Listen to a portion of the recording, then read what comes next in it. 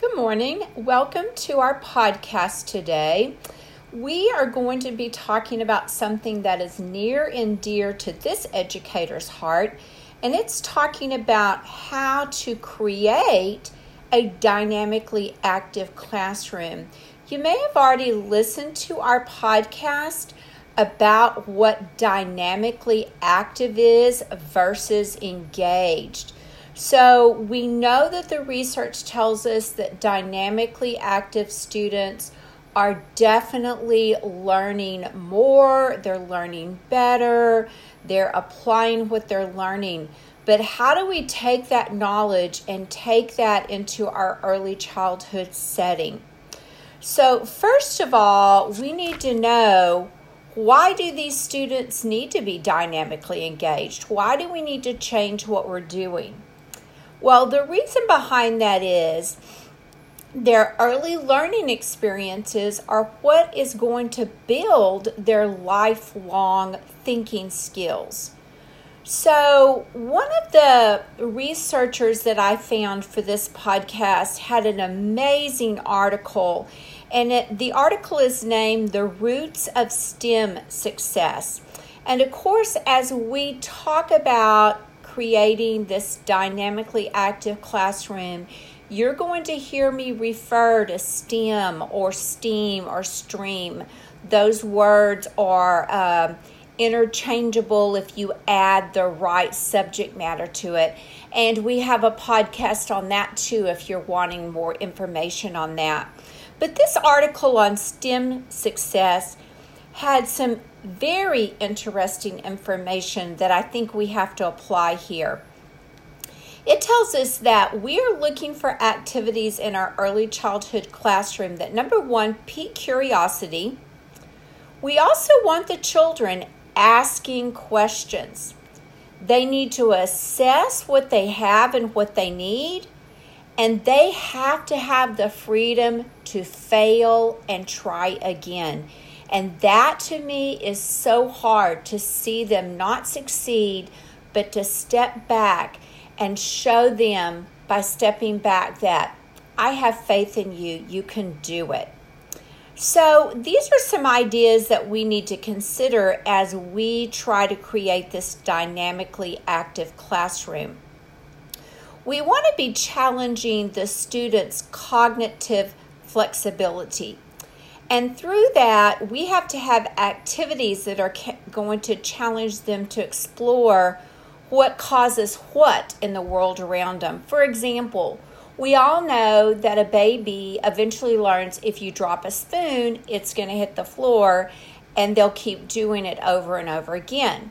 And we kind of think that they're playing us and they just want us to pick it up. But think about it. They, in their own way, are already starting to learn about gravity and the effects of gravity. So here are some things we can do in a classroom that challenges that cognitive flexibility. We can give an infant a toy, and it may be a toy that when they shake it, they discover it makes sound. How about magnetic items? My grandson loves to play with the little wooden trains, and he has learned that they will stick together. But there's some of them won't, and it's because he doesn't know this yet, but he's using the poles differently. So they can already start learning that some magnets will attract while others repel. They're learning that at an early age. Also, the teacher needs to learn in their classroom environment, instead of always just answering the question, maybe we provide more materials for the child to explore so they can answer their own question. Let's say we have a water center out, and one of the boats floats, another one doesn't, and they ask you why. We're so quick to answer that question for them, but let's let them learn on their own. So let's get some other items. Let's see what floats. Let's see what sinks. So we also need to vary our activities in these classrooms. So just a few ideas I jotted down for us today is things like rattles, blocks, balls, and ramps. As children explore with those, as the teacher, we can encourage the children to work with them differently. For example, we could say, "Oh, I wonder what would make that toy rattle softer. Oh, could you build that higher? I wonder what it would look like if I built it higher. Would I need to do something different? Or, wow, can you make that ball roll faster?" And they begin to explore force, motion, all of those things that are so important to building a firm educational foundation. In one of our centers, we want children to be able to experiment with simple machines, such as kitchen tools. Now, they need to be age appropriate, of course, but they need to be able to explore things they see in their environment and how they work and what they're used for. And it may be a tool you bring isn't a tool they've seen at their home. Also, things they would see in the home, like doorknobs or latches. How about electrical switches that you can just buy at a home store where the child learns to flip it and you can say off, on, so they begin to discover what happens. As the students are manipulating these things, then you can explain to them how they work. Even scissors are a simple tool that, of course, you can have in a center. As you have centers like your dramatic play, you can build intriguing environments. It's not just about babies and kitchen and all of that, and those are all important. Please don't take that statement wrong. But what if we did an intriguing environment like building a fort or a forest? Can you imagine where their imagination would take them? The other thing that we really have to do in a dynamically active preschool program is we've got to learn to say yes a lot more often. We have a tendency to say, "No, don't do that. No, don't do that. No, don't do that. No, don't put that paint on your skin." But we need to, and of course we've got to keep them safe, but children need to feel free to explore and make mistakes in our classroom. So we've got to say yes a little bit more, even though there may be more of a mess for us to clean up later. Or better yet, they learned, now we have a mess. What are we going to do to clean it up? In any early childhood program, block play is critical, and we're going to talk about this today, and probably I'm going to mention it more than once. The thing about block play is it allows children to think mathematically as they build, they measure, they count, they explore shapes and patterns. In fact, research is showing that block play experiences at a young age support academic learning and achievement across all subject domains. We're not just talking engineers here, all learning domains. It also shows that children's math grades and overall achievement scores in junior high and high school improve dramatically because of block play in early childhood. That is important information to know. It also, not just math, not just science, but listen to this one. It also produces higher scores on language acquisition assessments. Now, we need to think hard about that because we are living in a day and time where teachers are bombarded with state test assessments. And these state tests are showing our children are not getting there. My husband teaches on the college level, and he says to me, "Honey, I don't understand. These children are coming to me with less and less math knowledge. They would rather just Google an answer and go on." So I kind of think back and think, did those kids play with blocks? I mean, was that an important part of their play? I don't know. It's really something to think about.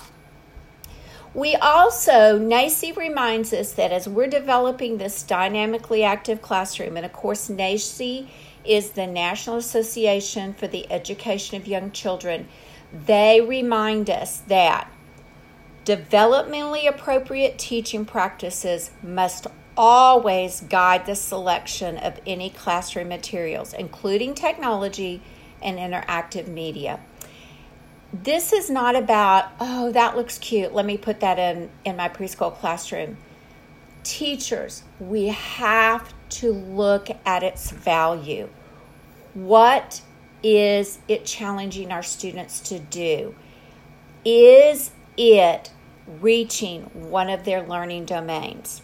All right, so let's talk briefly about what we call hot skills. You might hear a teacher say, oh, that's considered a hot skill.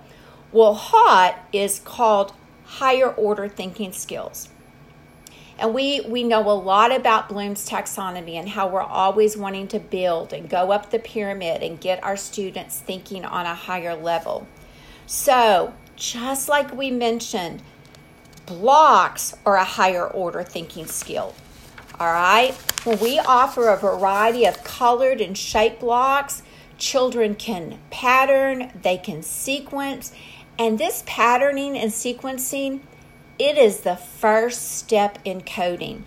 So as they build and create, they can create more complex patterns and sequences. And trust me, they can do it. They're not too young.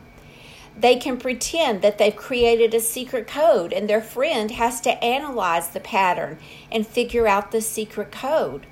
They can also use these blocks. They can design, they can draw, they can build.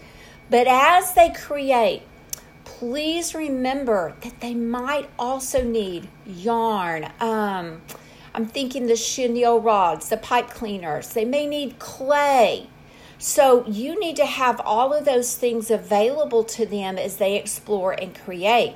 Also during this process, they're learning words, directional words such as right, left, up, down, under.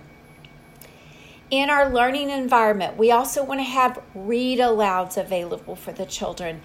Again, yes, there is a time to just enjoy reading, but we can also have purpose. When we're doing read alouds, if the children seem to have been focused a lot on patterns, maybe they can look for the patterns in a book. Maybe the book's about counting. It's never too early to teach the children how to predict what will happen next. I can tell you, I live in the state of Texas, and the STAR assessment has a lot of prediction on it. And the children always have a tendency to really struggle with that. So let's start early, having them predict what's going to happen. They also need to allow time or have time allowed for storytelling. They can collaborate. They can use technology and video their story. All right, as a teacher, even at the age of 3, I can be teaching them what the beginning, the middle, and the end is, or directional or sequential words. So as we've talked about in other podcasts, research is showing some real positive results from the STEM classroom. And if you haven't heard our earlier podcast, STEM is where you're using, you're really teaching cross-curricular. You're using science, technology, engineering, and math. In our district, we have added to that, and we are now considered STREAM. So STREAM in our district means science, technology, reading and writing, engineering, the arts, and mathematics. So we are really trying to cover all those educational domains. And in this classroom, we are using what we call a design process.